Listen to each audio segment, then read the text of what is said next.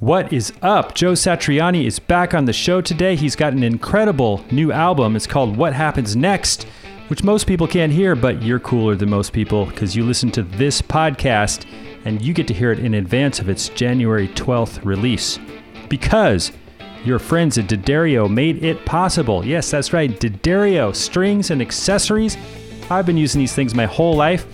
Joe's been using them for as long as he can remember as well. Joe Satriani uses their EXL 110 sets, nickel wrapped. He, of course, also has signature guitar picks, extra heavy celluloid from D'Addario with cool Joe Satriani artwork on it. Yeah, he's quite the artist. You probably have seen his amazing straps with the cool faces that he draws and paints. They really translate well to guitar straps. D'Addario also sells Joe Satriani Chrome Dome picks. These are the chrome picks, the metal picks that he uses to get his crazy not of this earth sounds, as he likes to call them, you know, little exotic microtonal taps and weird DJ scratches and train noises.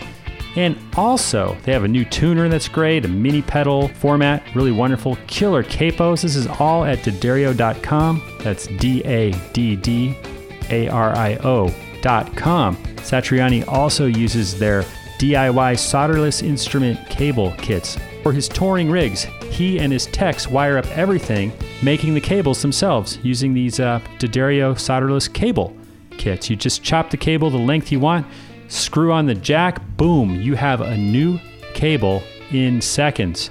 So please head over to D'Addario.com and check in with your friends there. No guitar is safe. Hey everybody, welcome to No Guitar is Safe Podcast episode 62, the show where I plug in with great guitar players and trade licks, talk shop, and reveal inspirations and motivations. We go deep. Take, for example, Joe Satriani's brand new record, What Happens Next. Sure, man, we talk about the licks, we jam on some of the tunes, we listen to the tracks. Again, this thing doesn't come out till January 12th, but you get to hear them here first.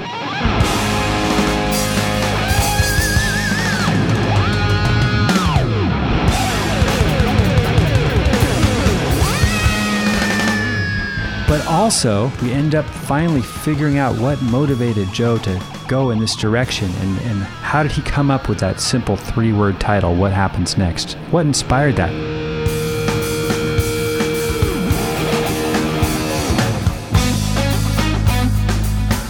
Cool interview and jam session, I must say. I love hanging out with Joe. He is truly one of the most musical guitar players I've ever met.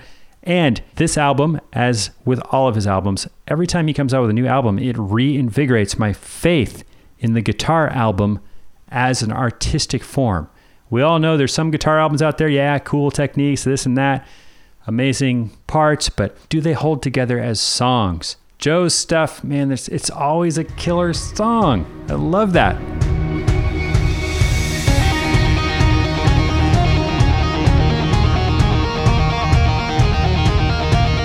This is one of the more attention-getting, kind of flashy intros of the album.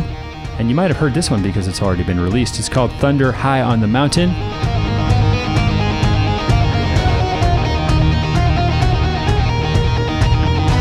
There is also another song that's been released called Energy.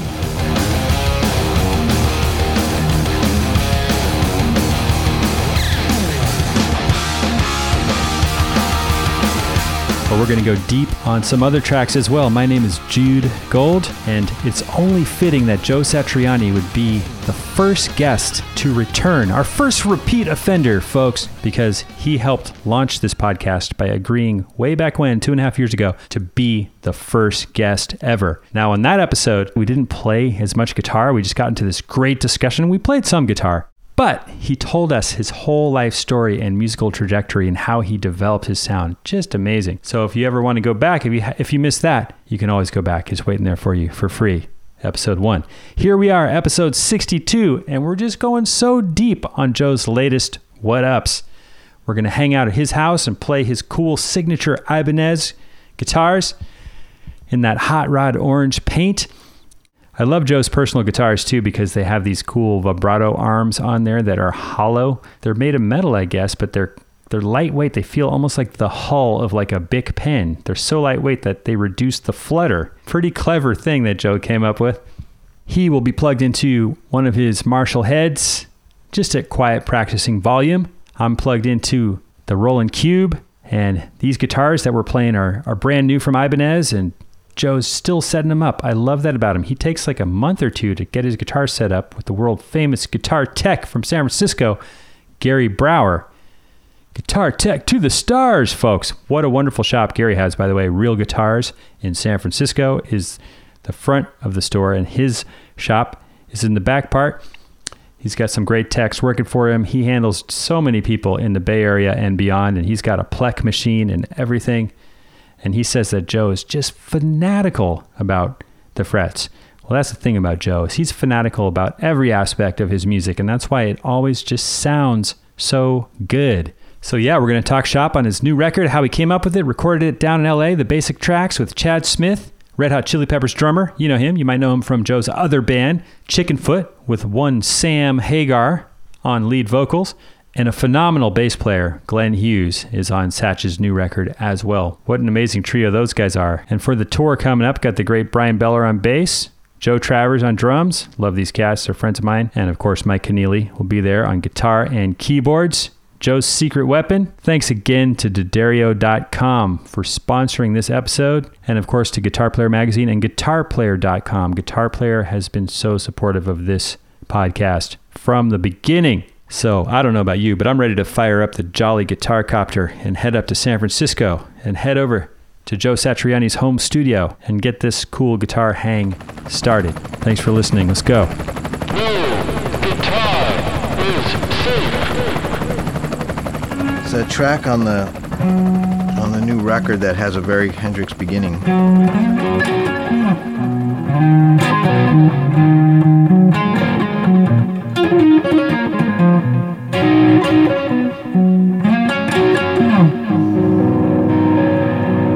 So beautiful. I love the tone on that track on the album too. What was that? That was like one of the Orange guitars, or no, I think it was that one there, 40, number 5 or 47, the ART. It was into a Mezza Barba M0 amp, and that particular one was a prototype, so it had a bit of a upper mid-range peak, but with the neck pickup, it was nice because it got rid of some of the boominess, and it kind of helped that neck pickup kind of speak a bit.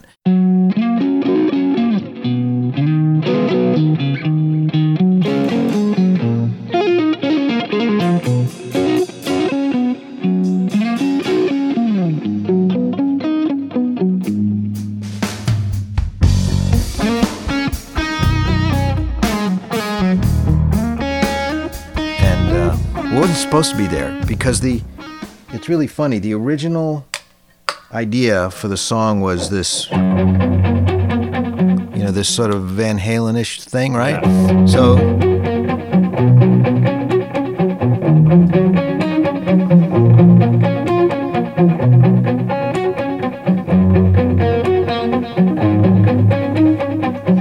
and that went through the whole song, right? And I was just writing it like that, thinking, oh, great, It's just like what most guitar players do. They imagine they're some hero, right? Right. And then I thought, okay, I can't do that, right? That's like Eddie's thing, right? So, but I kept thinking, well, it's really busy too, so how do I put a melody if there's all this stuff going on, right? And so when I came down here and I thought, okay, I have to get busy with it, I was thinking, all right, well, play it on piano first and then play it on organ, and then go to the orchestra patches, and then pizzicato, harp, all these different things. And I started thinking, okay, this works a little bit better. And the chorus section was also busy.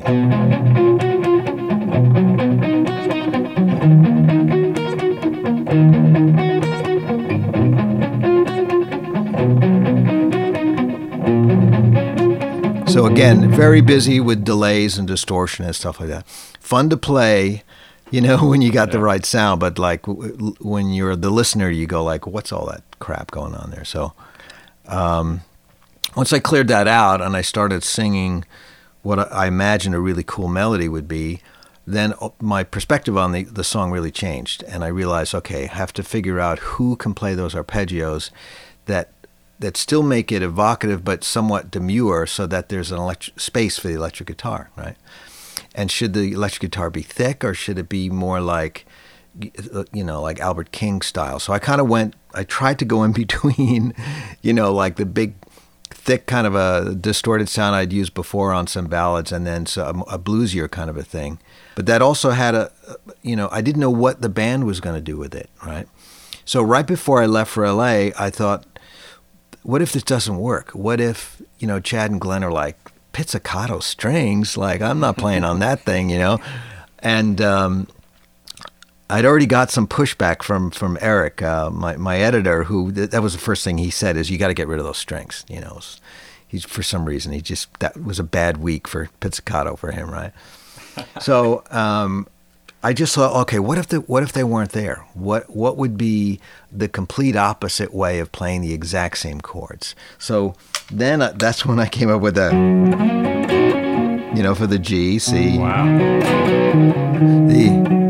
And I thought, well, okay, that's like very Little Wing-ish, but I thought, well, maybe they go together. So I recorded it really quickly, one pass, beginning and the end, with the pizzicato strings really loud. So they were together. So I kept thinking, I've got to weave.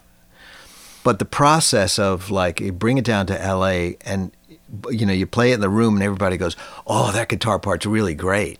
And the other guy going, you got to get rid of them strings, And it was, so I said, wait, just, give it some time, guys, So we tracked it and we went back to Sam's and we did the melodies and the solos and everything. We finally got to that moment of truth, and Mike Fraser was finally like, you got to get rid of those strings. You don't need that, because we got the tone. And I think that's what it was. It was just the JS guitar into the M0, which I didn't think would be the amp. I just thought it would be like one of these here, one of these, twin amps or something.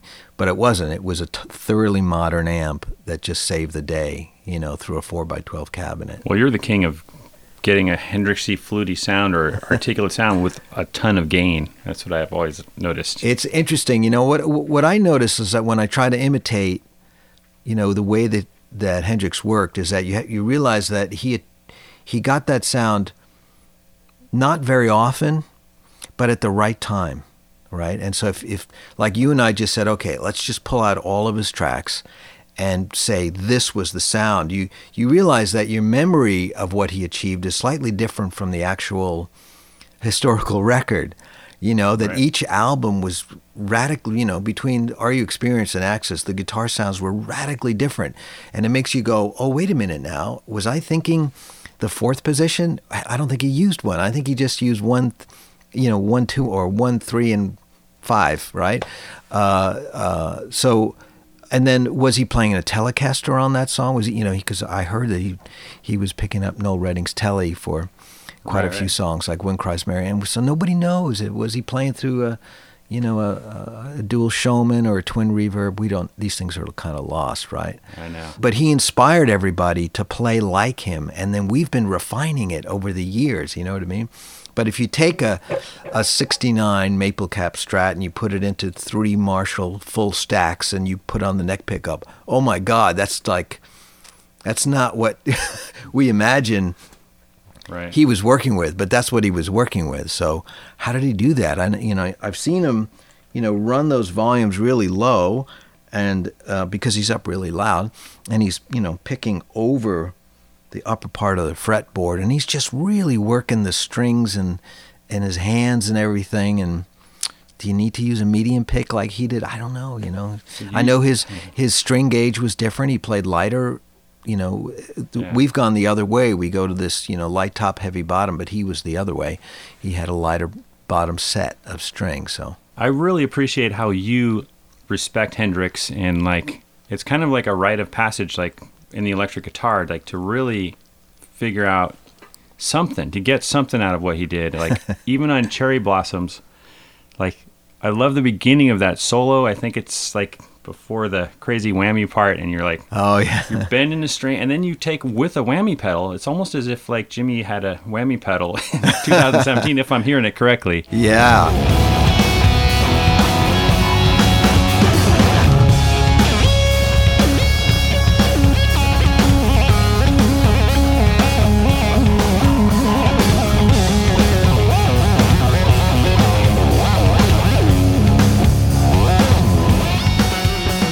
solo is so weird. Well, first of all, when we tracked it, it was right. It's in a drop D tuning. So this is what I think. I asked Glenn to play it because I said I think I might go. It might be Phrygian dominant, but I said it just might be Phrygian. I don't know yet. And my problem with that section was that when I first played it and I started shredding on top of it, I really hated myself. It was just like hearing myself shred like 1989. I was just like, oh, that really sucks. You got a beautiful song, and then all of a sudden, a typical guitar player shows up and goes, you know what I mean? Like, look at me. It's like they know it's okay. They know you can play, right? So then I just kept thinking like something will happen, but I'm just going to wait to see if we can pull the song off because it's so damn dynamic. And I just didn't know if a band could play a song like that and it could get from the softest part all the way to the craziest part. So, but once we're in the studio and I hear the drums and the bass and we've added the clean guitar arpeggios and again there's harp and pizzicato and there's the atmosphere and everybody's loving the texture of the thing, then I realized I think I can get pretty free here when this comes. And so I had this guy here, right? The Tone Bender. It's not an original one, but it's by one of the companies that has now been served papers. Oh no! I just loved it because it's just every time you hit the strings, something happens. It sounds like it's blowing up, and it's different. But there's clarity to it. So I had the whammy pedal, and I had the Tone Bender plugged in, and then I thought, well, I have this idea that after I do these chords, and I wasn't quite sure what I was going to do. So I start with the,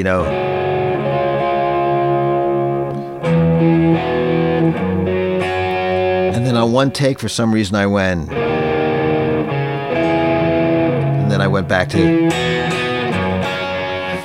and then after that, it was just noise. So I just picked up the whammy pedal, and I hit the strings, and I know there's a film of this, but I haven't seen it yet. But I remember the guys putting the cameras around because I just thought it was so funny.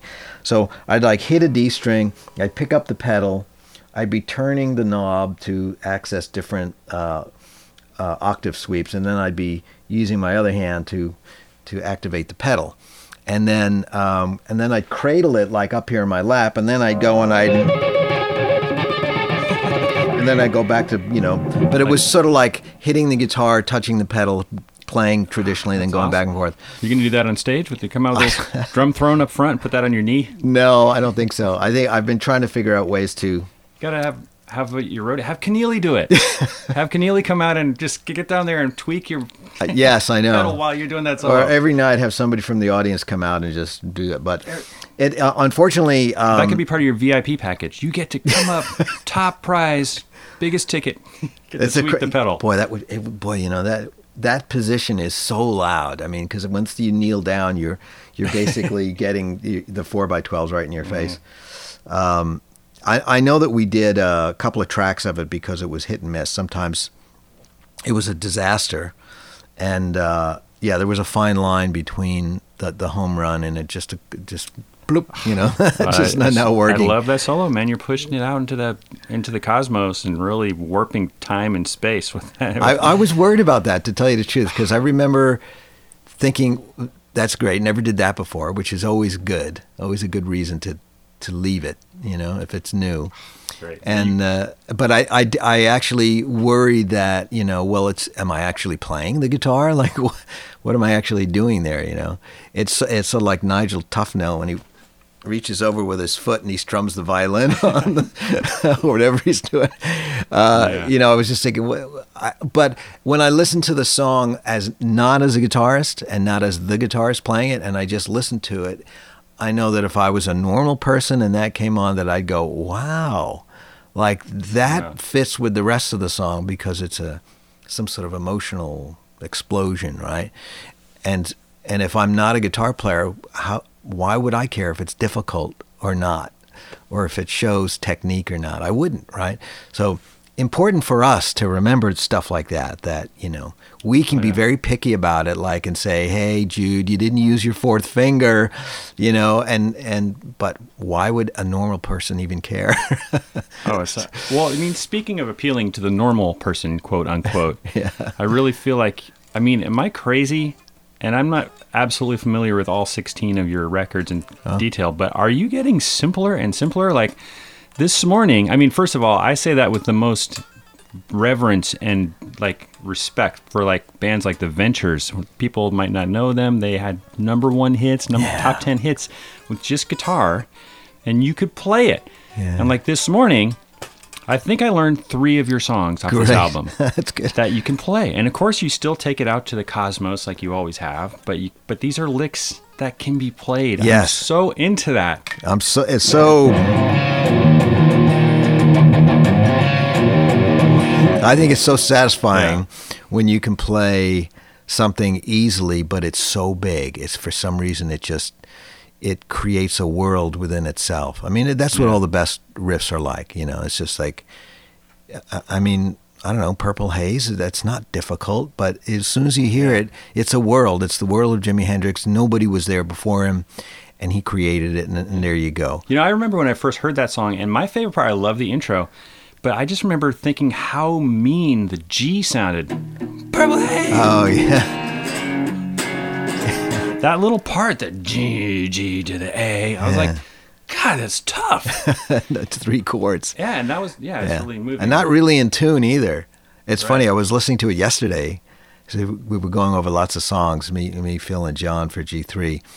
And boy, when you, it's terrible when you turn on that part of yourself that's a trained musician to listen to things, to make sure that you actually are hearing all the parts that are really there. You're not just relying on your memory. You start to pick things apart immediately. That's late, that's early, that's out of tune, flat, sharp, kind of spoils it in a way. But yeah, that song is wonderfully wobbly. You know what I mean? Yeah. But yeah, the simplicity thing is extremely important, because starting with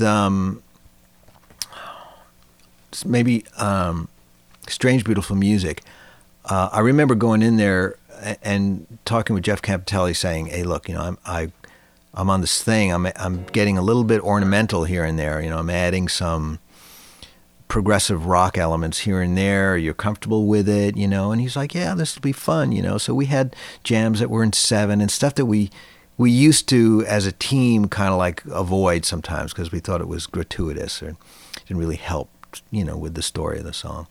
Unless we had a comfortable 5, which he knew I loved the 5s, the 5/4 stuff. So, but coming all the way from there to finishing Shockwave Supernova and recording with Marco and Vinny, I felt like, I think me and that style of making room for all this arrangement and ornamentation and stuff is kind of served its purpose with me now. I love it and I have it, and every time I go on tour, no matter who's in the band, they're going to have to deal with it. The weird time signature and how some of the rhythm sections made it sound like butter, and others really made you know that it was an odd time signature on purpose. Right. And but I was thinking, well, I just want to change. I want to somehow shed everything I possibly can and realize what is it that's the most important thing to me. And it came down to what an outside person like yourself said, which is that it became simpler. Fewer notes, fewer chord changes, you know what I mean? And as I put the invitation to Chad, I think I said rock and soul, everything in 4/4, and nothing progressive, And 3 weeks in LA. Well, actually, it was he did his job in 7 days, and Chad stuck around. Glenn stuck around for 2 more days, and then we were back up here. So yeah, it was really fast, and it was 2 weeks after the tour, my tour had finished. So because Chad suddenly had a different schedule we had to respond to. So it was wonderfully charged because the fact that we were slightly rushed, but we were all excited, and we were in a good studio and it sounded good, and it was all those good elements. You did down at Sunset Sound. The rumors were flying. Satriani's in Sunset Sound with Glenn Hughes and Chad Smith. What a beautiful room! It was really great, just big enough. Yeah. So we're all, about this far away from each other, and a great sounding room. And I've been in quite a few rooms with Chad, and he can pretty much overpower any room he's in. But he sounded really beautifully balanced in that room. That's awesome, man. He's a monster. Like his personality. I don't know if I ever told you this story, but I auditioned for the Red Hot Chili Peppers back when really? And like when they were trying to they did a huge cattle call. They ultimately ended up with Dave Navarro. Wow. But I somehow got through and got a little call back and came back and got to play with the actual band. Wow. And we did like 2 jams, and Chad was just all over the place. His energy is, I really respect that. He's like Mitch Mitchell mixed with like a really super funky, hard-hitting, like funk player. Yeah. It's amazing. It's almost like you think, part of him, he's channeling drummers who were born in the 40s and learned how to play in the 50s because he has a firm grip on that swing, that style of swing that Bonham had. And it's really interesting. But then he's thoroughly modern. You know what I mean? He's got that the 70s rock thing and a full dose of hip hop generation sensibility as well. He's a very interesting blend, but the enthusiasm, the love of music that's what it is. And the reason why I called him was because towards the end of the last run for me, the Surfing the Shockwave tour, we did 2 Chickenfoot gigs up in Tahoe, and it was the usual crazy Chickenfoot affair. There were no rehearsals. We just showed up and they filmed it, and both shows were crazy. Chad smashes drums. Yeah, he did. Yeah, drummer personality in the best way. And it's funny, every once in a while, problems would happen. Sam would get hit with something or whatever. On that particular night, Sam got really upset because he was hoping to bring those drums back to the studio. They were going to be his studio drums, and but they got smashed right there. So, but it added to the emotion of the moment. But I remember thinking, this is what I want more of, this thing where every beat you got to like follow what's happening with the drums because you don't know where it's going. It's a surprise. You can never think that Chad's going to play a groove for 4 minutes and you won't have to pay attention. You can just listen to the feedback on your guitar or something like that. It's like, no, everybody at a foot gig, everyone has to be totally engaged with each other every second. Otherwise, they're going to get left behind, And so it's thrilling, And I thought it would be great if the songs could reflect that. We could, and that fell on me. I had to write the right kind of songs that will allow Chad to just freely associate, with excitement about. Well, I love it, because he's wild, but it always serves the groove, so it doesn't distract you. Yeah. Let's see if we can maybe jam one of these, or whatever you want to do. If we can. Now I have to prove that your songs are learnable. Oh, okay. Which ones did you learn? I don't know. I learned. That's a cool one. I learned Smooth Soul. Maybe warm up in that, or okay.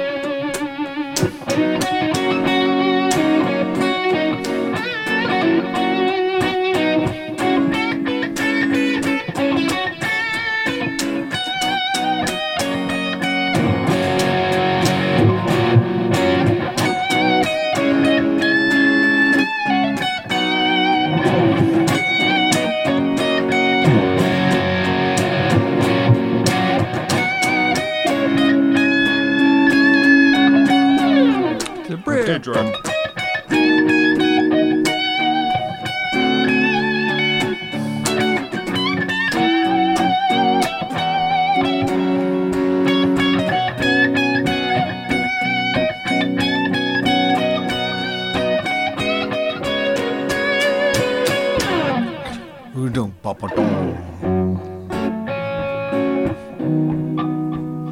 How's that one go?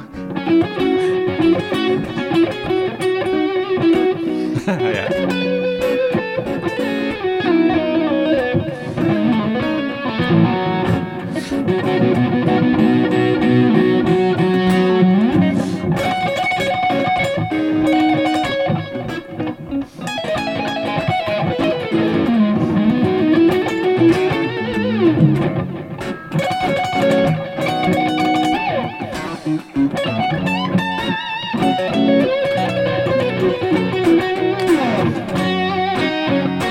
I gotta rehearse that.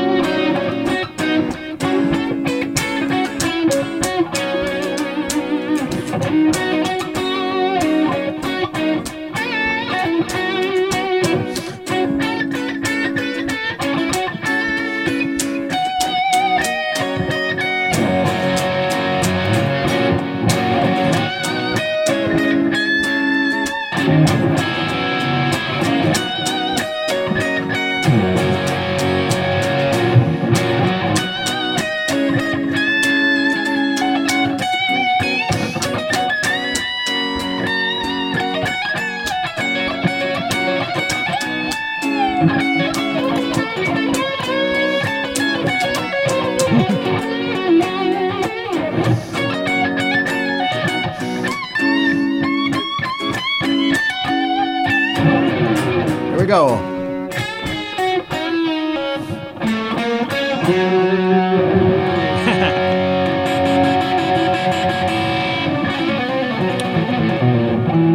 I mean, it plays itself, and it's so much room and so powerful for you to Yeah. just bounce off the walls. That was hard to learn how to play. That was a song that I wrote in a different environment and thought to myself, well, you know, once I started to actually try to play it, I overplayed it. So I thought, okay, you know, I did this method I do very often, which is I'll prepare a rhythm track and I'll perform the melody on some other instrument that I'm not too good at. Wow. Keyboards, right? So very, you know, with two fingers, da da da da da da da da da. Doesn't bother me that I'm not going and that I don't have sustain or anything because it's just I'm just barely getting to the notes. Then I sit back and I listen to it and I go, yeah, if I heard horn players doing that, or if there were lyrics and I heard somebody saying something important there, I'd say this is great. So why can't I do that on guitar? So it was really hard to go.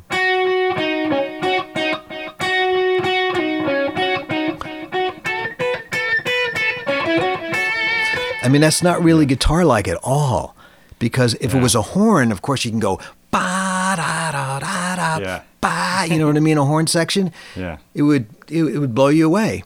But when we do it on guitar, it's sort of like you know. So I thought, well, why can't I do that on guitar? It's like it kind of bothered me after a while. So again, I bring it to the team, right? To Mike Fraser and Eric, and I go, okay, this is obviously a horn line, so we're going to have to get the tone of the guitar and everything that can be stabby like that, but doesn't make you feel like it's wimpy or something, you know? And we have to be clever where we don't, you know, because we could always just multi-track it, right? It could be a multitude of guitars. But every time you add a second guitar, the personality takes a step back. Third guitar, before you know it, 5 guitars, you're in the next room. And the guitar starts to become general, like though it was someone listens to it and they go, that's just guitar, lots of them, but who is it? You know what I mean? So if it's just you, there's a better chance that they're going to hear your fingertip on the string and they're going to go, that's Joe playing that. It's okay that it's just one because I'm hearing that personality right in front of my face, right?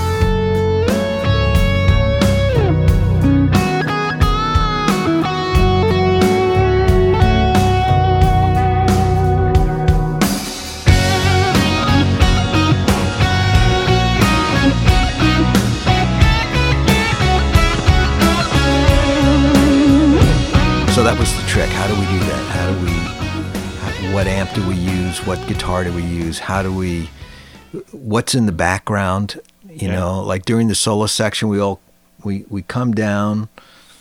I'm playing two guitar. I think I'm using that amp with that old Fender Tone, the ToneWorks G4 rotary pedal, great sounding pedal. And of course, there's a little bit of the organ in there. But it's the groove set up by Glenn and Chad is what really makes it sort of so luxurious to play behind. You know what I mean? Once they did that groove, it was like, wow, it's just like, I'm just going to lay out here. I'm not going to play. That's why I don't jump on the solo, because I just kind of let the band take over for a bit. Well, another reason those melodies sound so good, in my opinion, and this goes back to, I think, my favorite quote about you that I've heard, and I still have yet to finish this awesome book that you have, which is full of quotes from other people in your life. But, you know, you were the first guest on this podcast. Thank you very much. Right here, yeah. Right here, and it's been like, you know, there's already like 61 or 62 of them. Oh, Steve Vai was one of them, and I asked him what it was like learning from you, and he said the thing was, even back when Joe was 16, and how old was he, 14 or whatever? I don't know. 12. 12? 15 and 12 we were, said, yeah. Everything Joe played, he made sure it sounded good, whether it was a scale, even back then when we were kids, whether it was 3 notes or a scale or an exercise, he always made sure that it sounded good. That's I mean, I think you've been doing that your whole life. And that's when I teach, that's one of the things I try to, I think that's one of the very best things I could pass on to a student. It's like, whatever you're doing, even if you're just playing a major scale, try to make it sing. Yeah. It's hard to do. It's really hard to do. And that's what you're doing with these songs, these melodies, with the spaces, finding the right amp, the right tone, the right mastering engineer that you've been working with forever and mixer. You just keep trying, you know. You just wow. And you have to have tenacity because it's you know, it's the fun part is when you get thrown out in the room with the musicians and you play, you know. And Mike Fraser and John Cuniberti have been really great at giving me that freedom to just take off the solo artist, producer hat and just become, you know, guitar player. That's hard to take care of, you know, because we're better when we're just bouncing off the walls, right? And then, you know, at some later date, you come back and you go, okay, I've got to organize all this stuff. But by then, those guys that you're working with, like in this case, Mike Fraser, they've captured all this great stuff and they show it to you like, you know, you did this that one day when Steve Vai and Brendan Small were in the studio, you played this wild stuff, probably because they were there. And, you know, and so we should use that, you know, because it's got that mojo to it, you know. And these are things that I would forget because if we did 8 takes, I wouldn't remember. And then the next day we did some other song, right? So there's a lot of that goes on. But it does go back to the fact that the idea is no matter what you play, you've got to make it sound musical because it is the only point of what we're doing is to make music. And just to get off on that slight tangent about the lessons that you mentioned, it's one of the hardest things for any of us to remember, but it's good for us if we're teaching to remind students not to practice scales as if they are a thing to achieve unto themselves, because that's sort of a cryptic way of saying it. I usually tell people, no, you will never sell tickets to people who want to come see you practice. No one is going to buy a record of you doing chromatic exercises, you know, for picking dexterity. You know, maybe if they found Hendrix practicing, we would buy it, but or I would buy it. But in general, we're supposed to provide music for people, so everything we do has to be geared towards making everything we do sound like music.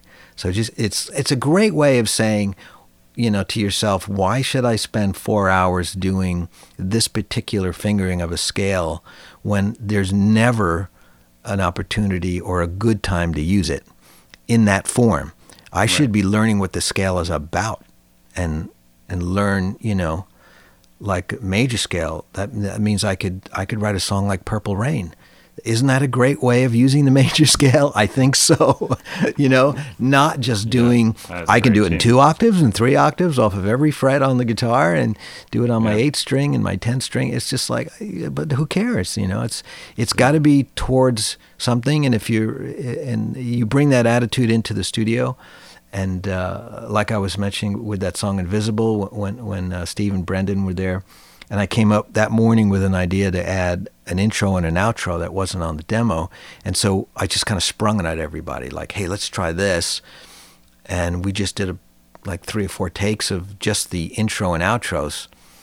When you say that those 2 guys, you're talking about Steve Vai and Brendan Small?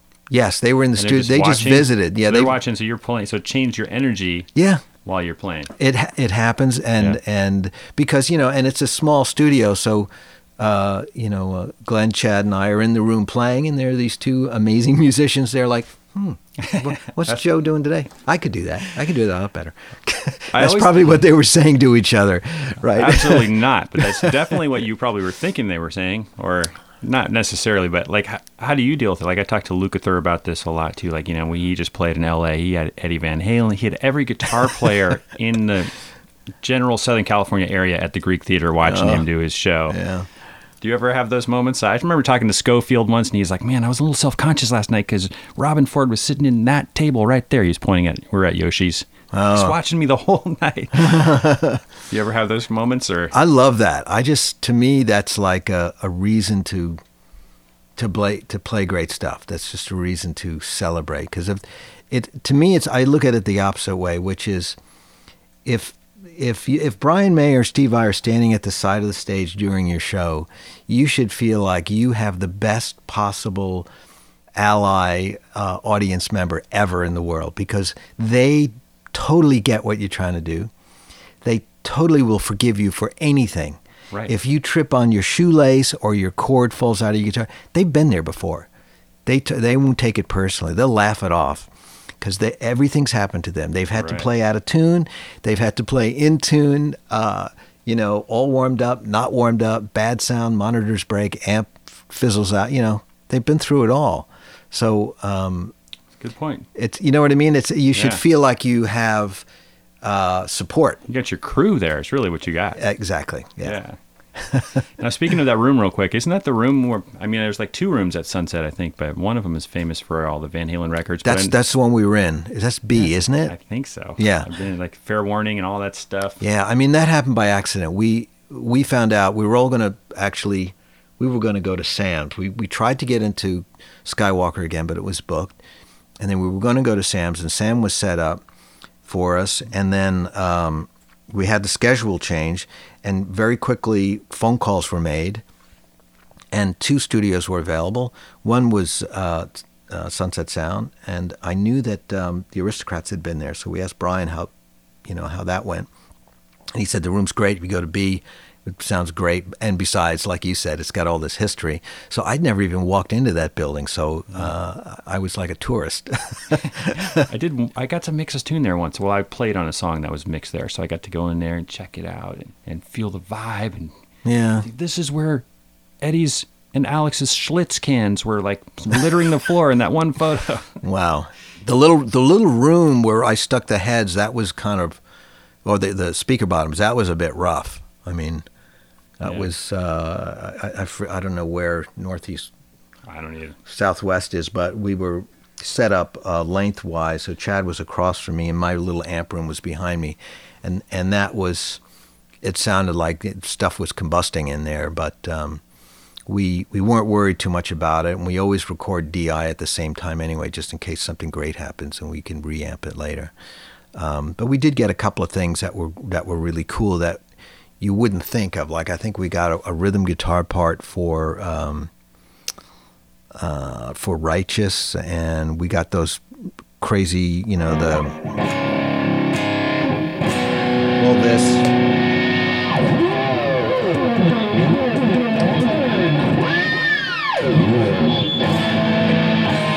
all that stuff. See, this hasn't been adjusted yet. I got to work on that.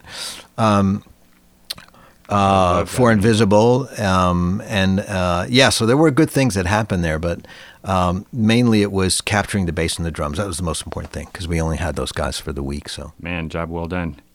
Now you talk about certain scales maybe not necessarily being useful.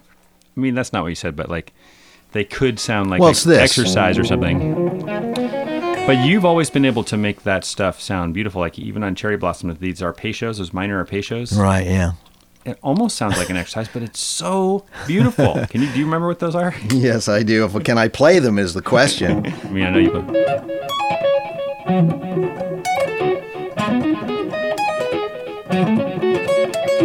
Yeah.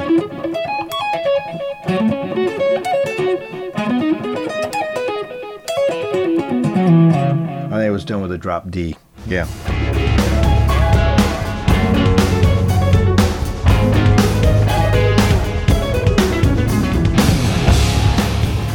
That's just, yes, they're beautiful the way they come in there. I imagine maybe you'll have Mike play those in the background or maybe play them on keys or something. Well, so what do I do there? Because I finish... I have to do this, da-da-da-da. I may join them second time around, and that'll be tricky because there's some like high gain guitar with no band around you in that. That's always very risky live because you're out there by yourself. It's very noisy, and you're not quite sure where the timing's going. And we'll come to grips with that one there. Those are, that's a song where I thought, I imagined a sound, and I wrote it on the keyboard, and then I thought the guitar should play that, and then I went, oh, that's, playing this arpeggio, the intonation sucks up here, you know what I mean? And then it's noisy if you've got any sort of gain or stuff on there. So there you go, making things sound really good again. So I just thought, well, I don't know. And then, this is a minor pentatonic scale. But when you hear someone else play it, you go, that sounds really nice. It's cascading. And I imagine, cherry blossoms dropping off the tree and blowing in the wind. And so it changes your attitude that it's just a simple minor pentatonic thing, right?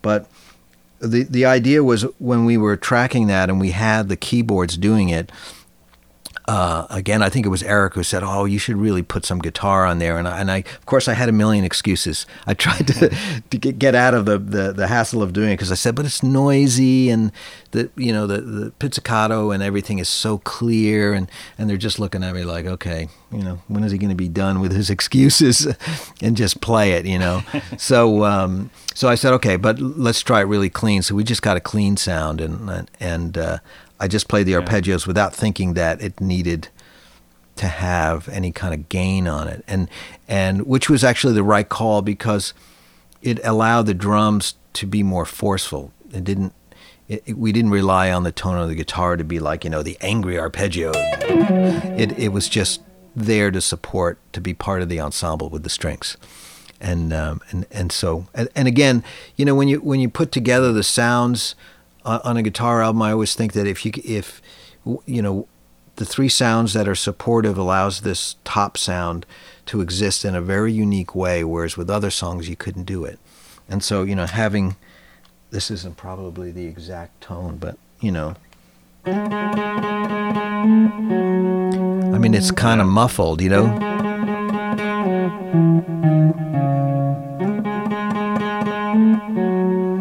then up. It only works because there's this dum dum jugga jugga dum dum. I love that tribal sounding drum loop.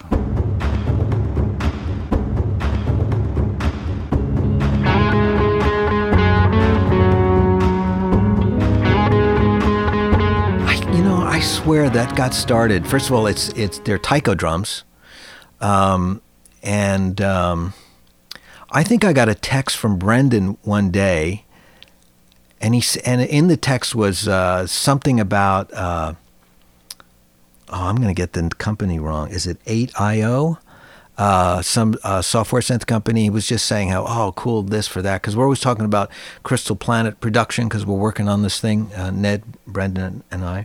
And anyway, so it was just a random text. When you get a couple of days, everyone's saying, try this pedal, do this, do that, you know what I mean, kind of thing. And so I think I followed it, and I thought, oh, that's kind of cool. They've got, sounds from around the world kind of thing. And I think I just bought it and then forgot about it. And then when I started producing this song, I was thinking I need something that reminds me of cherry blossoms in Japan. And sure enough, there was that program, and it did have taiko drums in there. So, but they were really strange. I mean, they were like really authentic, so they were out of time. There was a lot of yelling and screaming going on, and it was like, whoa. So I just went in there and I grabbed a bunch of them, I recorded them, and then I created a loop based on truncating a bunch of them. And but I thought I'm not going to try to make it sound like it's real, so I kind of let it sort of dry up right at the end of the loop there. And I just put it in there thinking we would replace it at some point, But Chad came in and said, no, you have to leave those there. Just do that and then let me come in, with my own thing. And so, yeah, it was a great day in the studio because everyone was really excited about the dynamic level of it. And then, of course, when the middle comes, it's the perfect excuse for him to go totally crazy because he's been laying out for so long, Yeah, that's great. I guess that might be your second single or something. Yes. Which is super cool. Let the record show that you were doing, quote, unquote. I was doing, single because nowadays I've heard the term focus track as well. Ooh, focus track. I think I heard that from your great publicist, Melissa. Right. who does so much. She works with so many great artists. And McLaughlin, and I can't remember them all. Phil Collin. Yep, Jeff Beck. Yeah, she's great. Absolutely great. Yeah, she's amazing. She educates me on what's happening in the outside world. Maybe we can talk about the first single, which is... It was actually Energy. Oh, okay, cool. Yeah, I'm looking at the list behind you over there, so I'm gazing over there. That was just when I first... But I mean, was that the first song that was released? I remember seeing the video come out for Thunder High on the...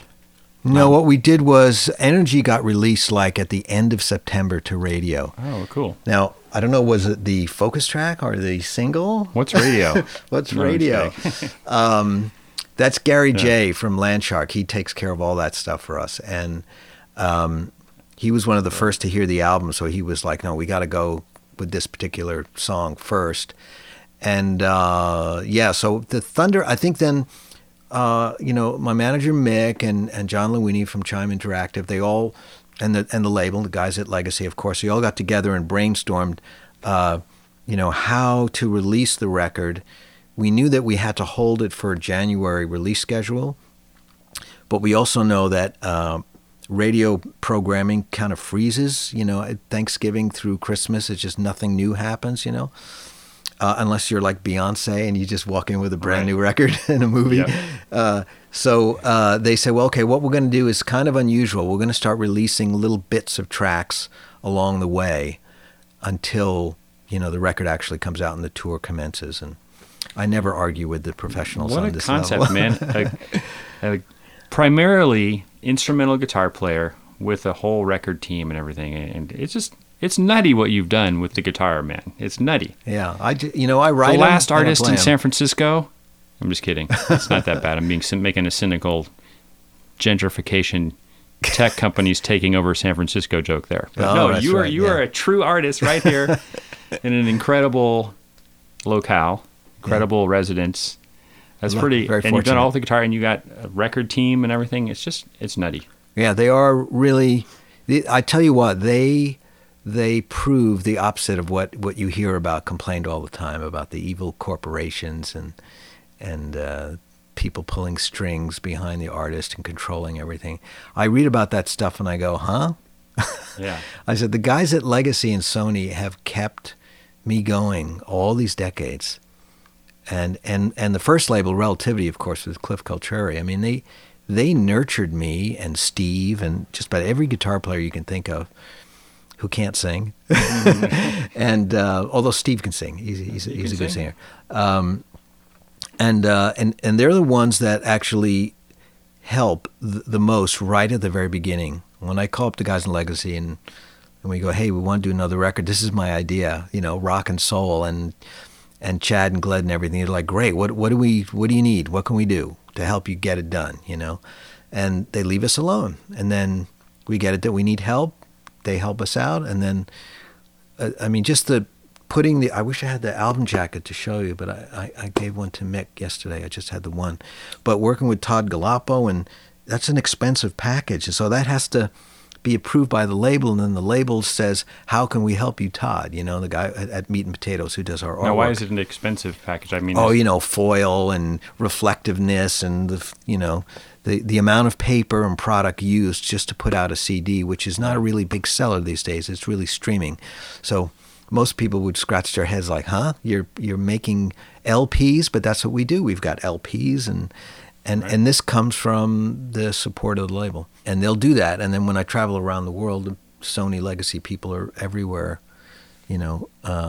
helping out. So they've been really great, These records would never get made without their support, Well, can we try Thunder?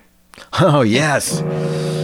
See, I've been sitting here. I've got your listeners can't see this, but there's a micropog and then there's a whammy. So here's the difference, right? So because obviously you don't have an open string. That's that. Right. Yeah. So it's here's a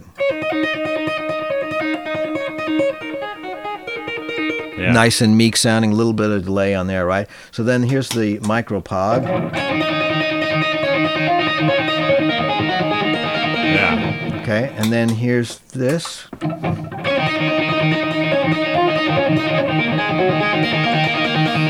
I don't have the tone bender plugged in right now. I think the battery's dead. So, but here's the big difference. You'd know this if you were playing it, which is the whammy pedal has a slight delay to it. Right, It's in other words, it's processing, right? Yeah. And then I ran the whammy into the tone bender, which also says, whoa, I'm going to lay back, that's what it does with the distortion, it's beautiful sounding distortion.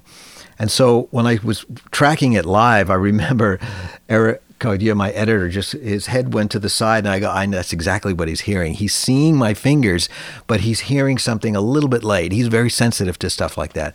And because he's thinking like, well, how's that all going to fit together? Like, what's Chad listening to? Is he listening to the click, or is he listening to Joe's slightly laid back, electronically laid back signal? So as I sit here and I rehearse for the tour, I'm thinking, well, I know the whammy pedal has the love, right? Because it's having a hard time understanding what I'm playing. And then when it hits the amp, which is on a gain channel, the gain channel's going, what the hell is that? Is that a bass or a guitar?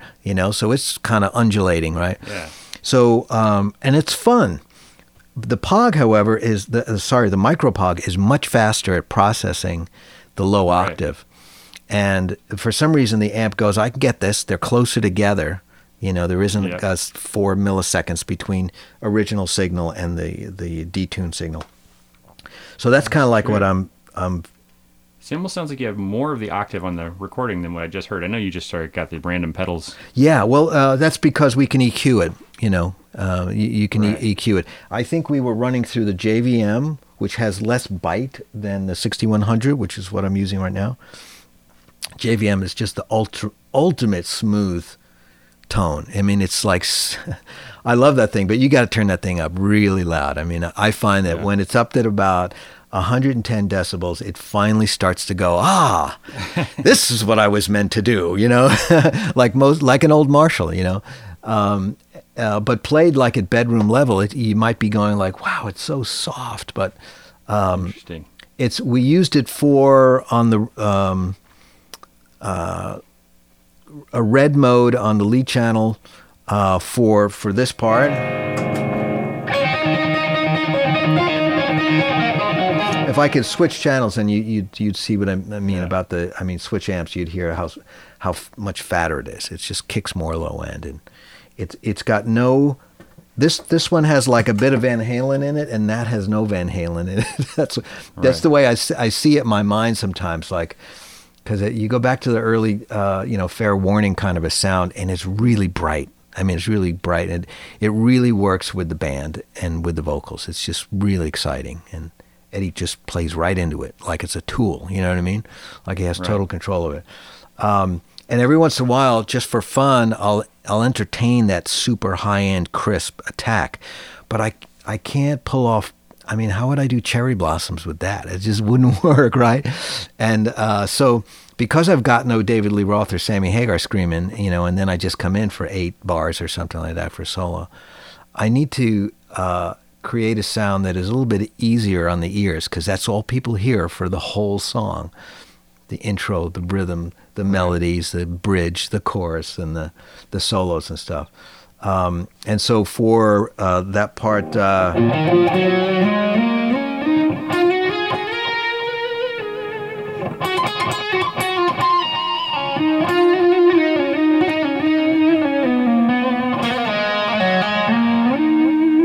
So for that one... You play like a sitar player, which I just love.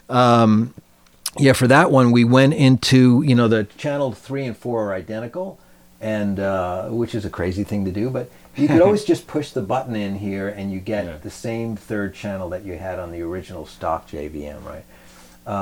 But anyway, I used the green channel, a green mode, which is like 2 tubes less, I think, maybe, than all the tubes running when you're in the red mode. And then I used a BB preamp, the red-orange looking little pedal, to add a little attack to it. Exotic. And that sort of brought it up to kind of like this level, where the 6100 does have a lot of attack, but this has diode distortion, so it sort of warms up in a different spot. It's very interesting. Again, this amp really doesn't work unless it's loud, and then once it gets really past 100 dB, something else takes over, and there's this depth that it has in the low end that I think is really great, and it allows the high end to be a little raspy maybe. So wow. We used the 6100 and probably the JVM the most, but then we had the Mezza Barbara, which is a really cool little amp, and or big, it was 100 watter. I had the KSR Arthos, which is really interesting sounding amp. Really worked for songs where you're in a certain key and you need forcefulness and thickness, but you don't want ultimate sustain. You want the notes to decay quick so you can phrase. But in the case of,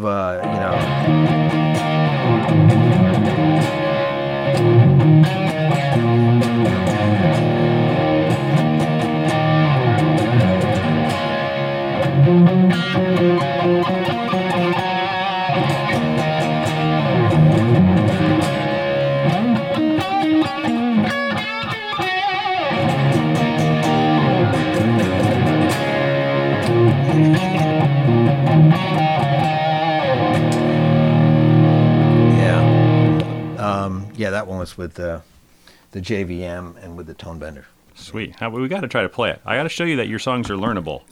Okay. What do you want? What part do you want to learn? Let's do the whole song, or however much of it you feel like doing. Oh, that's cool. 1, 2, 3, 4.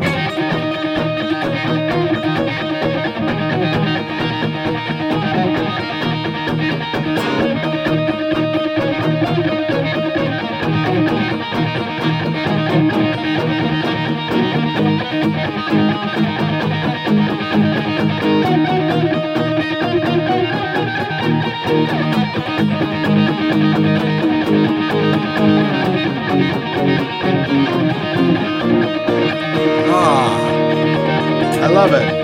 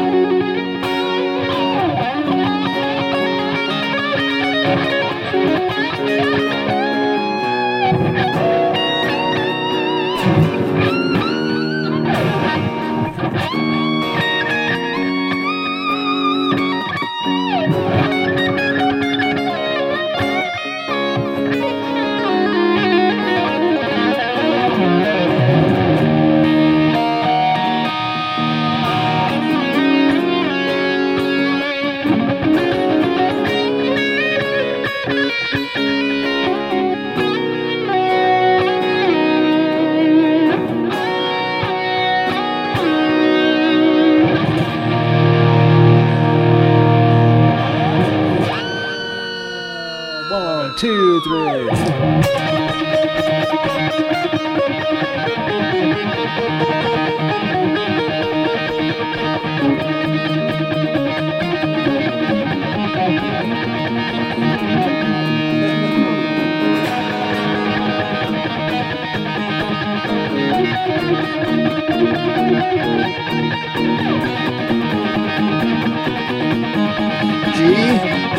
F sharp.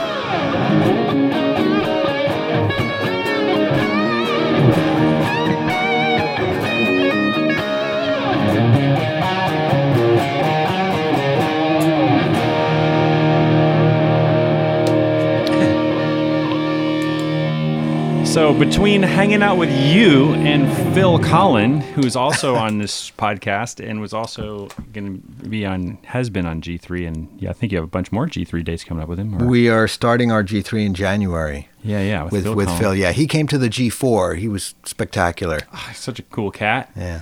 Both of you guys just, I always feel like embarrassed to be ignorant about how the Sustainiacs work. I don't know if he has his own similar system. Yeah, right? Is it a sustainer or a Sustainiac? It's kind of, maybe Jackson proprietary. I don't know. I don't know. Yeah. But, you know what? I'm not ashamed that I don't really know how to use these things. I just want one so bad. Can you just give me some tips? Like, give for all of us out there, when we get our first Sustainiac, what do we look forward to, and how do we live with this thing? Okay, well, the first thing is the Sustainiac, when it's not on, is a beautiful sounding pickup. All the guitars on the new record are using that. Anytime you hear neck pickup, that's what it sounds like. I was going to ask you that. I figured maybe you, just for the record, you would use a traditional neck pickup. But so all those beautiful neck tones are actually Sustainiac pickups. Okay, now I'm really completely sold. Yeah, the cool thing is that you can go in there and you can say, louder, softer, less bright, more. You can adjust it from the inside until you get it right. Earlier today, I was telling you about how these are the new touring guitars. So stuff's just installed, but we haven't really tweaked it for the amp. So, for instance, if we go there, we would use the into the JVM. We might use the setting that we had before. If we go to an amp like the 6100 that's brighter, we might decide to dial back some of the brightness that is on the pickup itself. So That's really cool that we can do that, because a traditional pickup, you just have to switch it out, right? Yeah. But here you can play with it. Anyway, you turn it on. The way that I've got it worked out, because I like as few knobs as possible, is I lift up my tone control. It engages. You can hear it already. This is not amplified, right? So yours would do the same thing. That's just your 9-volt battery creating all that energy. Yeah, right. And then I've got it, the way we like to run it is that we go forward here with the switch towards the neck of the guitar, and that gives us our fundamental sound. We go to the next switch, and it moves the octave up. And you'll see if it may not be the right note for that. Let's see if we can get that happening here. There we go. So here it is. I'll go back that down. See, now that's just the fundamental. Yeah. There's the octave. And I switch it one more towards the back of the guitar, and I get another octave up there. So,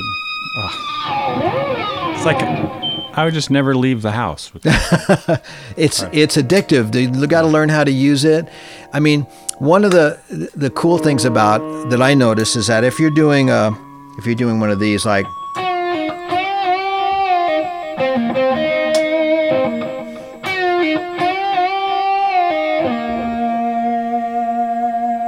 see the infinite sustain, but when I'm doing it, you can hear that. I'm too close to the amp right now. They're Right. talking to each other, the pickup and the tubes. I love it. Well, the problem that I used to have on stage was that when I got the guitar at a volume using the volume on the guitar at just the right level for the sustain, I'd run into feedback problems. Monitors or the stages would feed back at different times. Used to drive me crazy. I'd always be doing this, Right. turning left, Avoid right, it. quickly avoiding it, running to the other side of the stage, that kind of thing. And when this really started to work for me was I realized, wow, besides the fact that I can sound like Robert Fripp or Steve Vai in a second, right? I was really keen on trying to figure out what I was going to do with it, that was different from these guys. And those aren't the only two. Like, I think Neil Schon is beautiful at using it and not ever letting you know that he's got it going. It's just Right. gorgeous how he uses it, right? So, but I realized that I could run my volume control lower to avoid feedback problems, have it on fundamental setting, and it would give me that sustain that I needed, but still sounded like I was playing a sweet melody. You know what I mean? Right. And then, of course, when I wanted to do that big dramatic thing, at the end of a song, and point to somebody in the audience, forever, you could do that. You could go out and get a bite to eat, and I'd still be here. Doing that. But yeah, so you there's the song called Head Rush. The solo has it on there.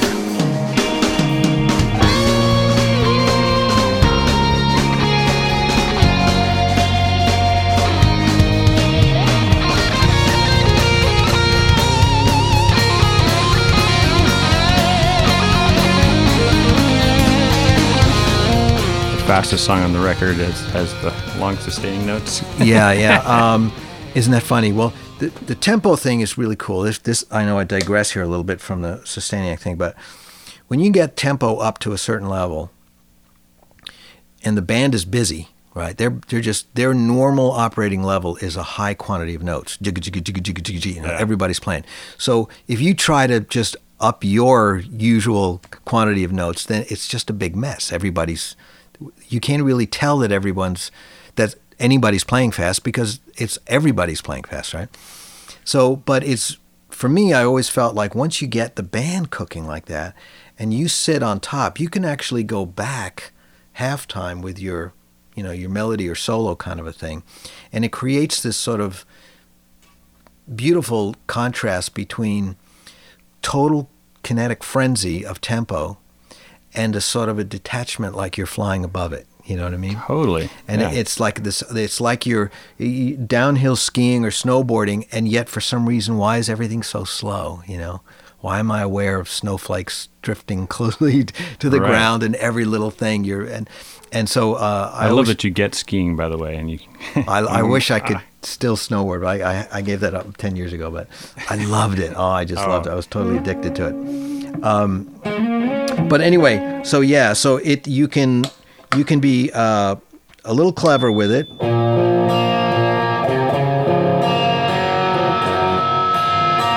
Right, it goes.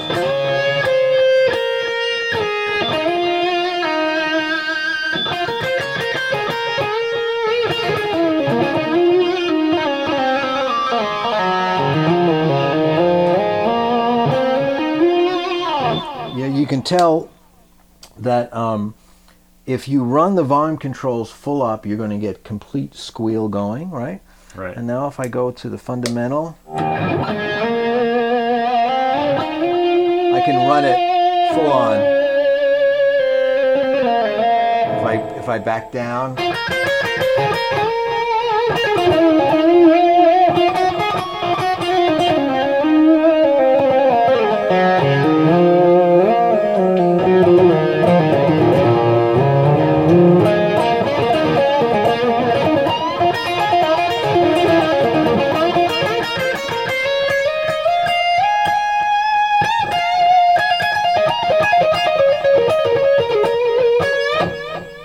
Still squealing. Is it? Yeah. I honestly don't remember if I used the middle or all the way up there, but that particular solo was done here, DI monitoring SansAm, and I don't know where the volume control was at, but I do remember that we had all these solos to pick from, and we brought that one up and we went, oh, that one's interesting. It really had that spirit that I was talking about before, where it seemed like it was just kind of in a dream, you know. And then when the solo was done and we get back to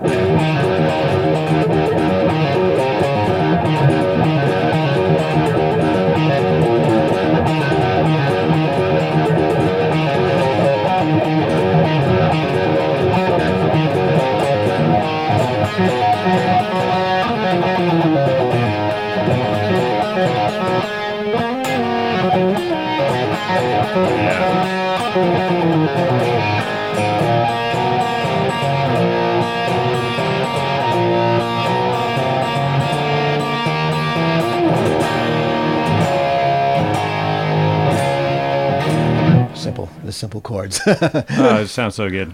What's your favorite bridge humbucker from DiMarzio? Or this is what is called a Saturate. How clever is that, huh? I remember those now, of course. Yeah. We came up with a couple of other really actually cool names, but the Saturate is an Alnick 08 pickup that Steve Blucher came up with. And I was just looking for something that was a bit more than the what did we have? The Mojo, which was more than the other one that we had. More is more. More is more. I keep asking for more. Everybody talking about this less is more. They are so wrong. I keep asking Steve, I want more.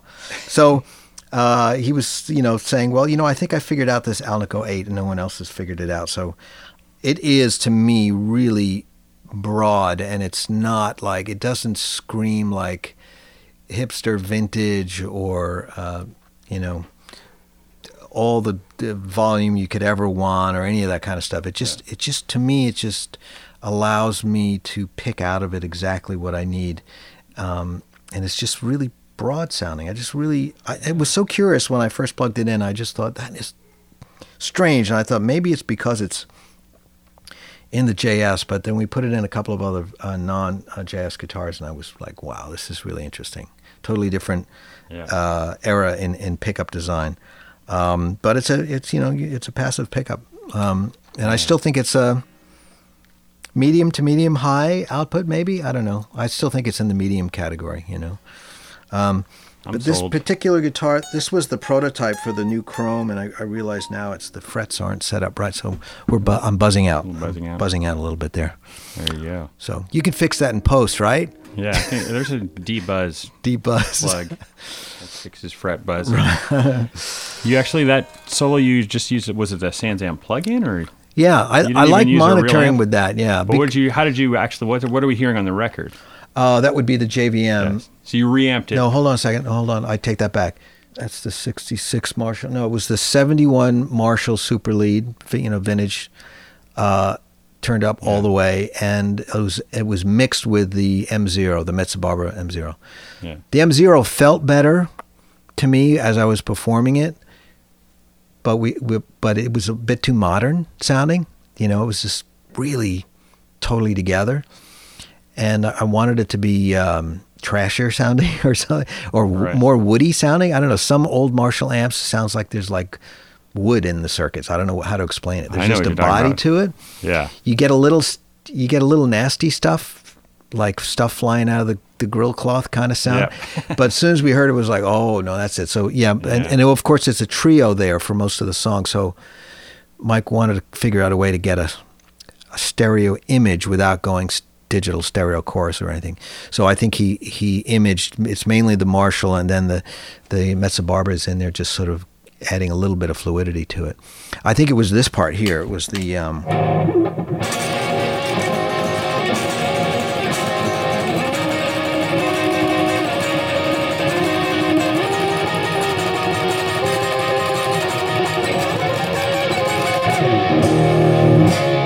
I mean, when you play that, you're just concerned about the physicality of it. But every time I would sit back and listen to it, even after it felt great, I'd go, well, that just doesn't sound right. Like there was no depth to it.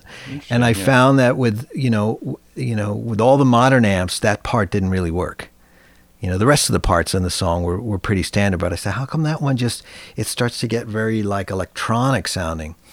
So we were using Cunabirdi's reamp, so we would have, like 15 amps in the studio, and we would just keep changing heads. We'd run the signal back out into the different head, into the same speaker bottoms. For the same studio, or? This was at Sam's. And then you mean Sam's rehearsal pad right here, Sammy Hagar? Yeah, where you is your rehearsal pad? Yes. Yeah, I've been there. Yeah, Sam was nice enough to let us take over for a few weeks. So he's got actually a control room and everything, right? Okay, it's a real studio. It's all coming back to me now. Yeah, it's a real studio. And so we would just reamp this stuff, and when we got to the 71 Super Lead, it was like, oh my God, that's totally dirty. I mean, it just sounds really raspy, but it sounds woody. It sounds like all of a sudden you could hear the cabinet, not just the mic in front of the speaker, Yeah. And when that part came, suddenly it was like, whoa, there's like depth to it. You can hear all the funny things going on, and when you play through it, it doesn't make you feel very confident. Right. If you play through the Mezza Barber or the JVM, it's like, I can do anything, it gives you that feeling like the amp is just going to continue any note you play. It'll just let it last forever. Yeah. But on the Marshall, no, things die. It's that tone that sounds the way that 50s Fender twin amp that we're sitting next to looks. Yeah, exactly. Tweed and scrappy. Exactly, yeah. It's funny, that amp, I haven't had success turning that up. It's been great as a clean amp. But it looks like the sound we're talking about, doesn't it? Does, yeah. Ripped up tweed and, dirty. And a million stories. Yeah. Yeah, that one's got the Jensens into it, and I kind of like it over. I have another one, same year, 59, that's got that I put some Celestion Golds in. It does sound a little bit better, louder if you're trying to get some sort of crazy crunch, But the Jensens are just a little bit more kind if you're doing clean picking, not so spiky, maybe. Man, I love all the detail. You spend so much time on, playing, but you spend so much time. I don't know if everyone realizes how much time you spend on the tone. It's crazy in your whole life, whether on stage or in the studio. It's constant. I mean, it is. Right now you're in a very cleaned up Joe environment. Usually there's too many amps and guitars and pedals and cables, and it's like with the artwork. There's like 6 paintings that I'm doing, and it's just like a mess down here. But I mean, I'll tell you what was interesting in that whole quest, because poor Mike Manning has to drag just about everything to the studio. How long has he been working for you? 30 years. That's so wonderful, man. Yeah. Okay. As a matter of fact, today he is picking up another 6100, bringing it to Chris Barnett for fixing. Chris, tell Chris what's up. Chris, you out there? What's up, dude? He's a genius. I haven't seen him since I moved to L.A. Oh, really? Oh, wow. 8 years ago, but he's a great guy, man. Great amp tech. Yeah. Good musician as well. Yeah, killer player. Sorry, go ahead. And what else is he? Oh, yeah. So, and Mike's going to pick up another amp, one of the KSRs, and bring him back here, because I'm still trying to figure out what I'm going to do for live.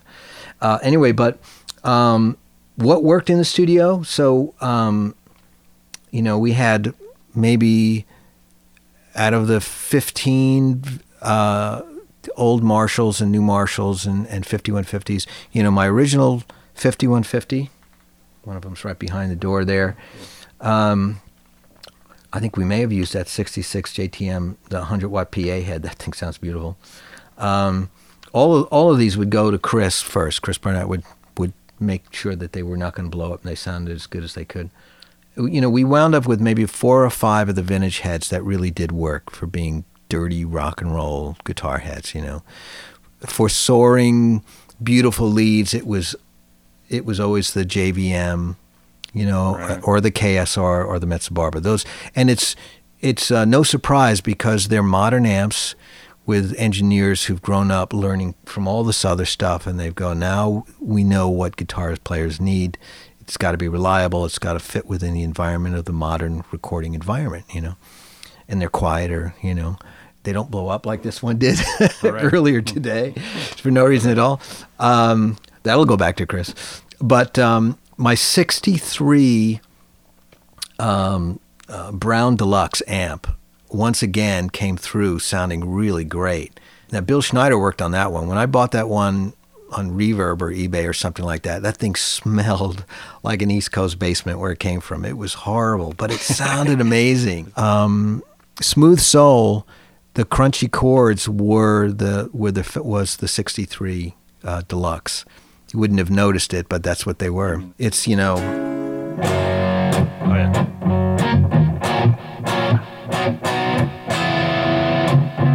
Cool. Yeah. That kind of stuff, you know. And then it gets really clean for the.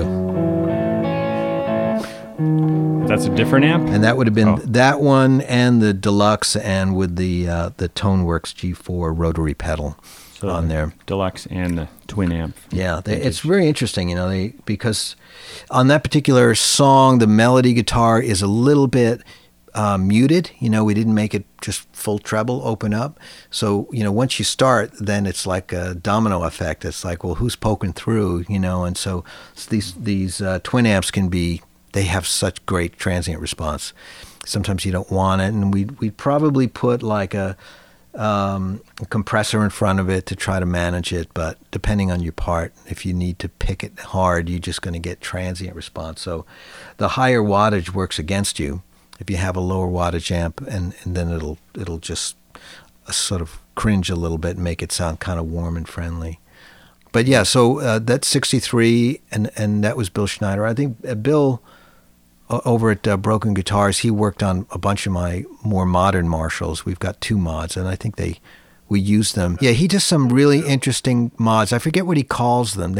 I thought maybe they were called Dexter mods, but I'm not sure. But he, Marshalls and Fenders, he's really great at. And somehow he got the smell out of the 63. That amp was so funky. Oh my God, I don't know how he did it. It really smelled bad. I think he came from a basement in like New Hampshire or something. Probably took it to a mold specialist or something. And it smells great, you know, and it's important for amps to smell good. So anyone who has an old Fender knows that smell is like important.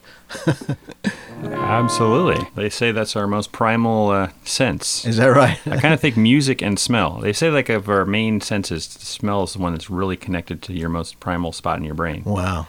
At least someone told me that. I don't know if that's true. But music, arguably, too. The whole Howling at the Moon thing. Interesting. Goes together. Yeah. Speaking of primal, talk about the Sammy Hagar guy for a second. Now, you'd mentioned his studio. I got to thank you again, because after we did this almost 2.5 years ago, you suggested, hey, Sam would be great. And he was on the podcast for about 3 minutes. Oh, wow. But we spent most of it was Vic Johnson, who's just great. killer. Yeah. And we're hanging out at Sam's spot, your spot, Chickenfoot spot. And it should be noted that that's also it doubles as his Ferrari storage facility. It's crazy. Among other cars, yeah. He's got so many other cars. Yeah. He had just acquired a LaFerrari that day, which was like a 1.4. I'm talking about the price tag here, folks. And so he was a little distracted. Have you ever ridden Vic was saying it almost, made him ill, like how crazy Sam drives. And you are not the kind of guy who I think of as a wild rocker, heavy drinker, or anything like that whatsoever. But yet you spent your life with some of these rocker personalities. You ever interact with Sam? Well, if you get in a car with Sam, get ready to white knuckle it. Yeah. The funniest thing about Sam is he's a good driver, obviously, but he has his own style of driving. The weirdest thing is that he sits very close to the steering wheel, which is off-putting because, when you get in like a Ferrari or something like that, you want your arms extended. You expect to see what you've always seen. These high-power car race drivers always are in that position. And Sam gets in, he pulls the car up like he's driving, you're 8 years old and he's taking you to the soccer game or something. And but then, of course, he steps on the pedal and he just, So I think years ago we were doing some little promo video for a Chickenfoot song, and we had to drive together for a second down the street, and that was it. After I'd shot that part, I thought, okay, thanks, Sam. I'll walk from here. You're like, Sam, I can drive 55. Yes. Thank you. He's passed me on the way to his studio sometimes on 101. And just like, he looks at me, he screams, and then and you can hear his voice over the car on the freeway. That's how loud he sings. And then he takes off, leaves you in the dust. So he's got a cannon. He's so funny. But the studio has turned out to be such a great little hangout for the Foot guys and everybody, I love hanging out with Vic there and going over all the gear. we're both hopelessly addicted to finding the right Marshall head. And he's got a great thing going with the Marshall and the wet, dry, wet kind of thing going. Yeah. He's got a good tone happening. And it's a tough gig that he has now in the Circle because they play this, like, I don't know how many decades worth of guitar sounds that he's got to somehow work in, you know. That's a tough one. It's not like just doing your one thing, you know, your modern thing. They're doing Zeppelin, they're doing Montrose. Yeah. It is, doing Van Halen. as you know, we all grew up doing the cover bands, and it's the hardest gig for a guitar player because you want to reflect the correct sound for the song. Yeah. But when you're playing songs that were done in the 50s, 60s, 70s, 80s, 90s, it's like the gear requirement is just, it'll drive you nuts. And you know it when you play it. If you've got the wrong pedal or head for the song, it just kind of lets you down, you know? Yeah, you're absolutely right. And brings me on the subject, too, of like all my favorite lead guitar players, and I'm including you in that bunch. Why, thank you. I mean it. And then are killer rhythm players. I mean, everyone asks you about your lead playing and everything, all the fancy stuff that catches your ears immediately. But where do you, I mean, first of all, props to Malcolm Young, who we just lost recently, and like the simplest player. I just saw a great video of Stevie Ray Vaughan the other day, Rude Mood. I'd seen that. I'd seen him perform when I was 13, He is a rhythm guitar player who plays lead. Yeah. I don't know what I'm asking here, but what are your thoughts on rhythm guitar and how to learn it and how it relates to playing lead? And well, first of all, I don't think that there should be any rule to any of it. There are plenty of players out there that are just so amazingly inspirational, but they're not known for either their lead playing or their rhythm playing, Right. So on the one hand, I'd say, okay, Malcolm, God of rhythm guitar, he could play other stuff. He just chose not to show us, right? So, but we can only clap for what he showed us, right? So, but look at someone like Jeff Beck. I mean, can you think of Jeff Beck rhythm things?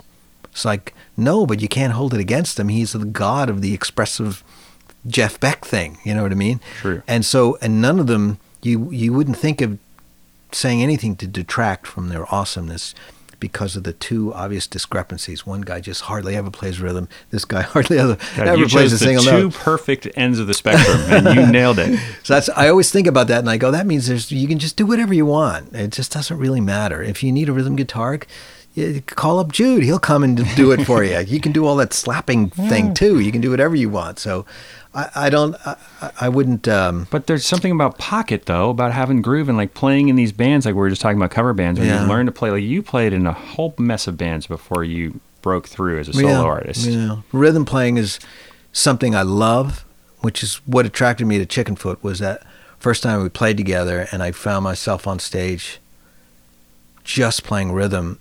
And it was like for the first time in years, it was like a world that had nothing to do with, like, what I'd surfing with the alien, what I'd been working on, in front of audiences around the world. Suddenly I was just doing this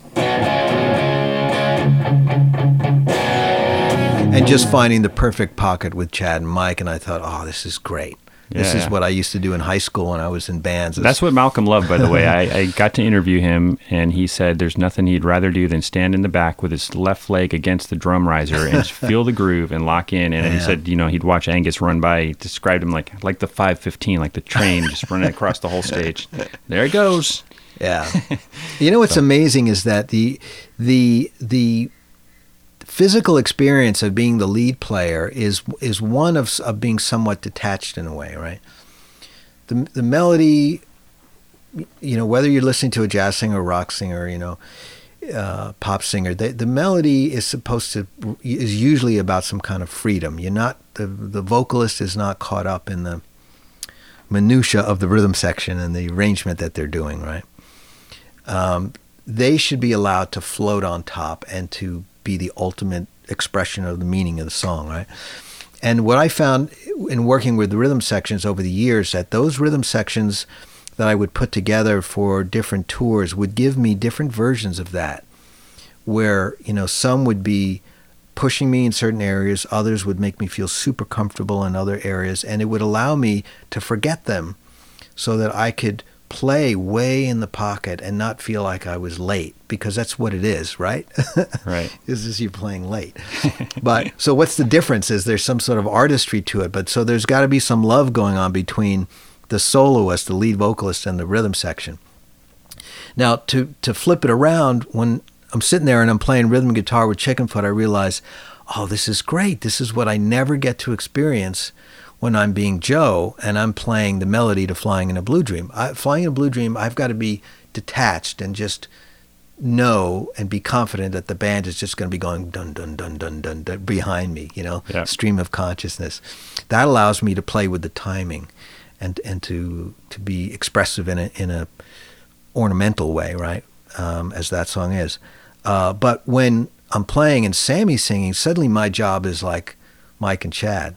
We have to be this freight train that does not alter, so Sammy can forget. So and he can look at the audience and react to the people he's seeing in the audience and how he's feeling and working the room. And he can't be busy going, oh, Chad's pushing it, Joe's dragging it, Mike's on top of it. That we would ruin it for him. So it's an interesting experience. If you love it and you connect with it, as Malcolm did, obviously, from the quote that you mentioned, then it is a perfect world there to be playing rhythm guitar. It is so much fun. Yeah, to be your records you have a lot of rhythm guitar tracks, and you play with Mick Jagger, and and like Greg Kihn was on the show, and great. He had great fun things to say about you, of course, and he's great. Now, Greg's he is like one of the most amazing lead singer performer guys I ever work with. Yeah. I my only regret is that we didn't get to do, arena shows, because he would have been great doing arenas and coliseums, but he was that good at just growing into the room and being and improvising. Had a huge voice, great huge voice. And he was friendly and had a gift of gab, and definitely. It's amazing. Very funny guy. And, we used to have so many question marks on those set lists. And he'd like go, he'd be talking, how's everybody doing? All right, man. And you know what happened today? And, and he'd start playing, and we'd all be looking at each other like, where's he going? And somebody, eventually Steve or somebody in the band would suddenly go, I think he's going to play Hide Your Love Away. I think that's where he's going. We'd have to listen to the story. And all of a sudden, he'd start doing it, but he would expect the band to know he's doing that Beatles song, Hide Your Love Away, and we'd have to be there for him, Oh, man. And then we do a Greg Kihn song, and then it would happen again, and he'd just start playing, but it could be Hendrix, it could be the Beatles. It's great. You never know what he was going to do. Always smooth and natural. That's so important for the rock energy. I interviewed, and he recently passed away, Jeff Golub. Yes. Great guitar player, and he played with Billy Squier and all this stuff back in the day. And he said that when he played with Rod Stewart, that was the best part, is that Rod Stewart would make any big giant arena feel like a little club studio, and they'd try spontaneous stuff. You never knew what was going to happen, and that made the show incredible every time. Isn't that amazing? Yeah. Make it, there was a little element of danger, and you didn't know what was going to happen. You don't want to be too perfect. I just think that's such a great gift. Well, if you could capture that. But it's great when you're just in the audience and it's being done to you. I think that's great. That's what makes those concerts so memorable. But, Greg's still got it. He's got it. Can you reflect on your Shockwave Supernova tour now that you've finished? How was that? Any cool bloopers happen? Anything hilarious? well, there's a movie that captured the end part, Beyond the Supernova. It all started with me convincing my son to come out and just film some background footage for what we thought was going to be, a live concert DVD. It was just like the thing that we knew was coming. And then he got such cool footage, and I remember thinking, this is so much cooler than just us running through half of the catalog songs and a couple of new ones, Right. Even though that band, Mark O'Brien and Mike, we just laughed the whole time. We just had a good time all the time. And so there was no drama. It was just great shows, and everyone liked fooling around. And ZZ caught a lot of that. But then after I started talking about how I really didn't want to do what I was doing anymore, I wanted to change. And the focus that well, I would say that the chronology of it was very interesting, because as we were beginning to think, we don't want to do one, and the label was saying, yeah, why bother doing a live DVD? Do you want to do a new record? And I said, I definitely want to do a record, and I want it to be totally different, but I don't know what it is. I just want to, no more alter ego Shockwave Supernova stuff. I just want to get away from that. I don't know what it is. So meanwhile, ZZ's there, and he starts to capture this internal drama, and the movie became that. That's what it became, was just because he's my son and he's not like a stranger we hired to come in where Right. I was always like acting, like the guitar player. Every time the camera was on, it was easy. So of course I was just myself. What's a level of trust? Yes. So you know this person, and Right. you know he's going to be in deep shit if he lets the wrong video out. No, I'm sorry. Go ahead. Well, the thing is that you can't lie, right? You're not going to lie to your son. You're not going to suddenly become, Shockwave Supernova, because he just gives you that look, diffuses the situation, deflates the ego immediately. And but he'd been out on tour with us since he was 4, so he'd seen us work behind and on stage, endlessly, to get family business he's grown up with. So that became very interesting, because the process of him saying, this is what's happening, Dad. I want you to tell me about this, and him being sort of like the filmmaker therapist, sort of bringing out what's really going on. And it was very revealing to myself to just suddenly go, I guess so. I mean, it's not like the world stopped, like it was a tragedy, like I needed, medicine to get me through it, and a doctor or something.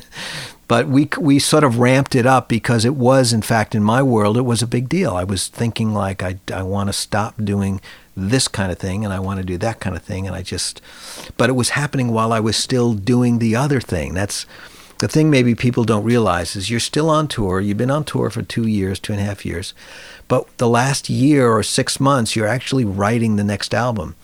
Yeah. Your artistic nature is saying, run away, but every night you've got to go back and be your old self. And I mean, I often tell people it's not a real job, so I'm not really complaining. It's not difficult at all. But in the world of, a sensitive guitarist, it was a thing. It was a conflict. Right. Of doing it, because I'd be on stage playing, and already part of my brain is saying, don't play like that anymore. That's like last year.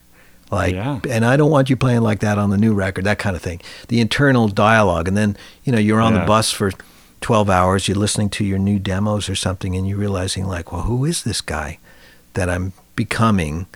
And hey man, it's all cyclical. It was very interesting, the whole process. You're like working out your whole new record. You're playing the Shockwave stuff, but you're processing it either in the front of your mind or the back of your mind on stage in real time, what you're going to do next. Yeah.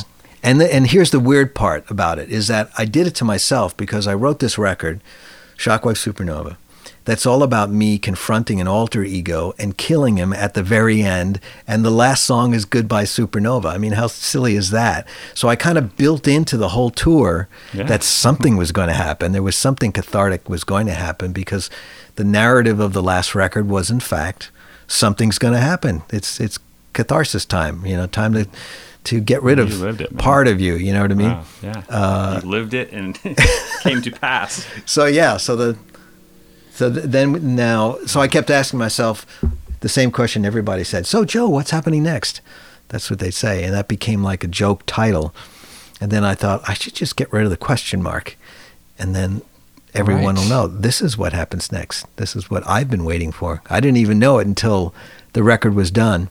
I often joke with Steve Vai, who sends really great blow-by-blow critiques of my records, like if I send him a record ahead of time. And last time I told him that I don't really know what kind of a record I've made until I've read his critique. That's awesome. It's an interesting way of looking at it, but it's true though, and Yeah. So anyway, that was an interesting little thing to have going on while the tour was ending and the new record was beginning to take shape. And that's great. So wait, it's not out yet? Or, no. So what's it going to be called? Does it have a title? Beyond the Supernova. You said that already. Yeah. Right? That was my son's title. It's his movie. I mean, I told him, you just run with it. Well, man, I really appreciate you once again doing this. Like I said, there's 60 or more previous episodes already. Wow. The first time I came in this very room, it took me 17 minutes to set up the microphones. I hope that you noticed today it only took 16 minutes. 16. Look at that. Look See, at that. Progress. In another 10 years. We'll be down to 12 minutes. 12. Thanks, Joe. You want to jam it out? Let's jam out to the opening credits. Jam out to the helicopter. What are we doing? I'm going to turn everything on. Helicopter.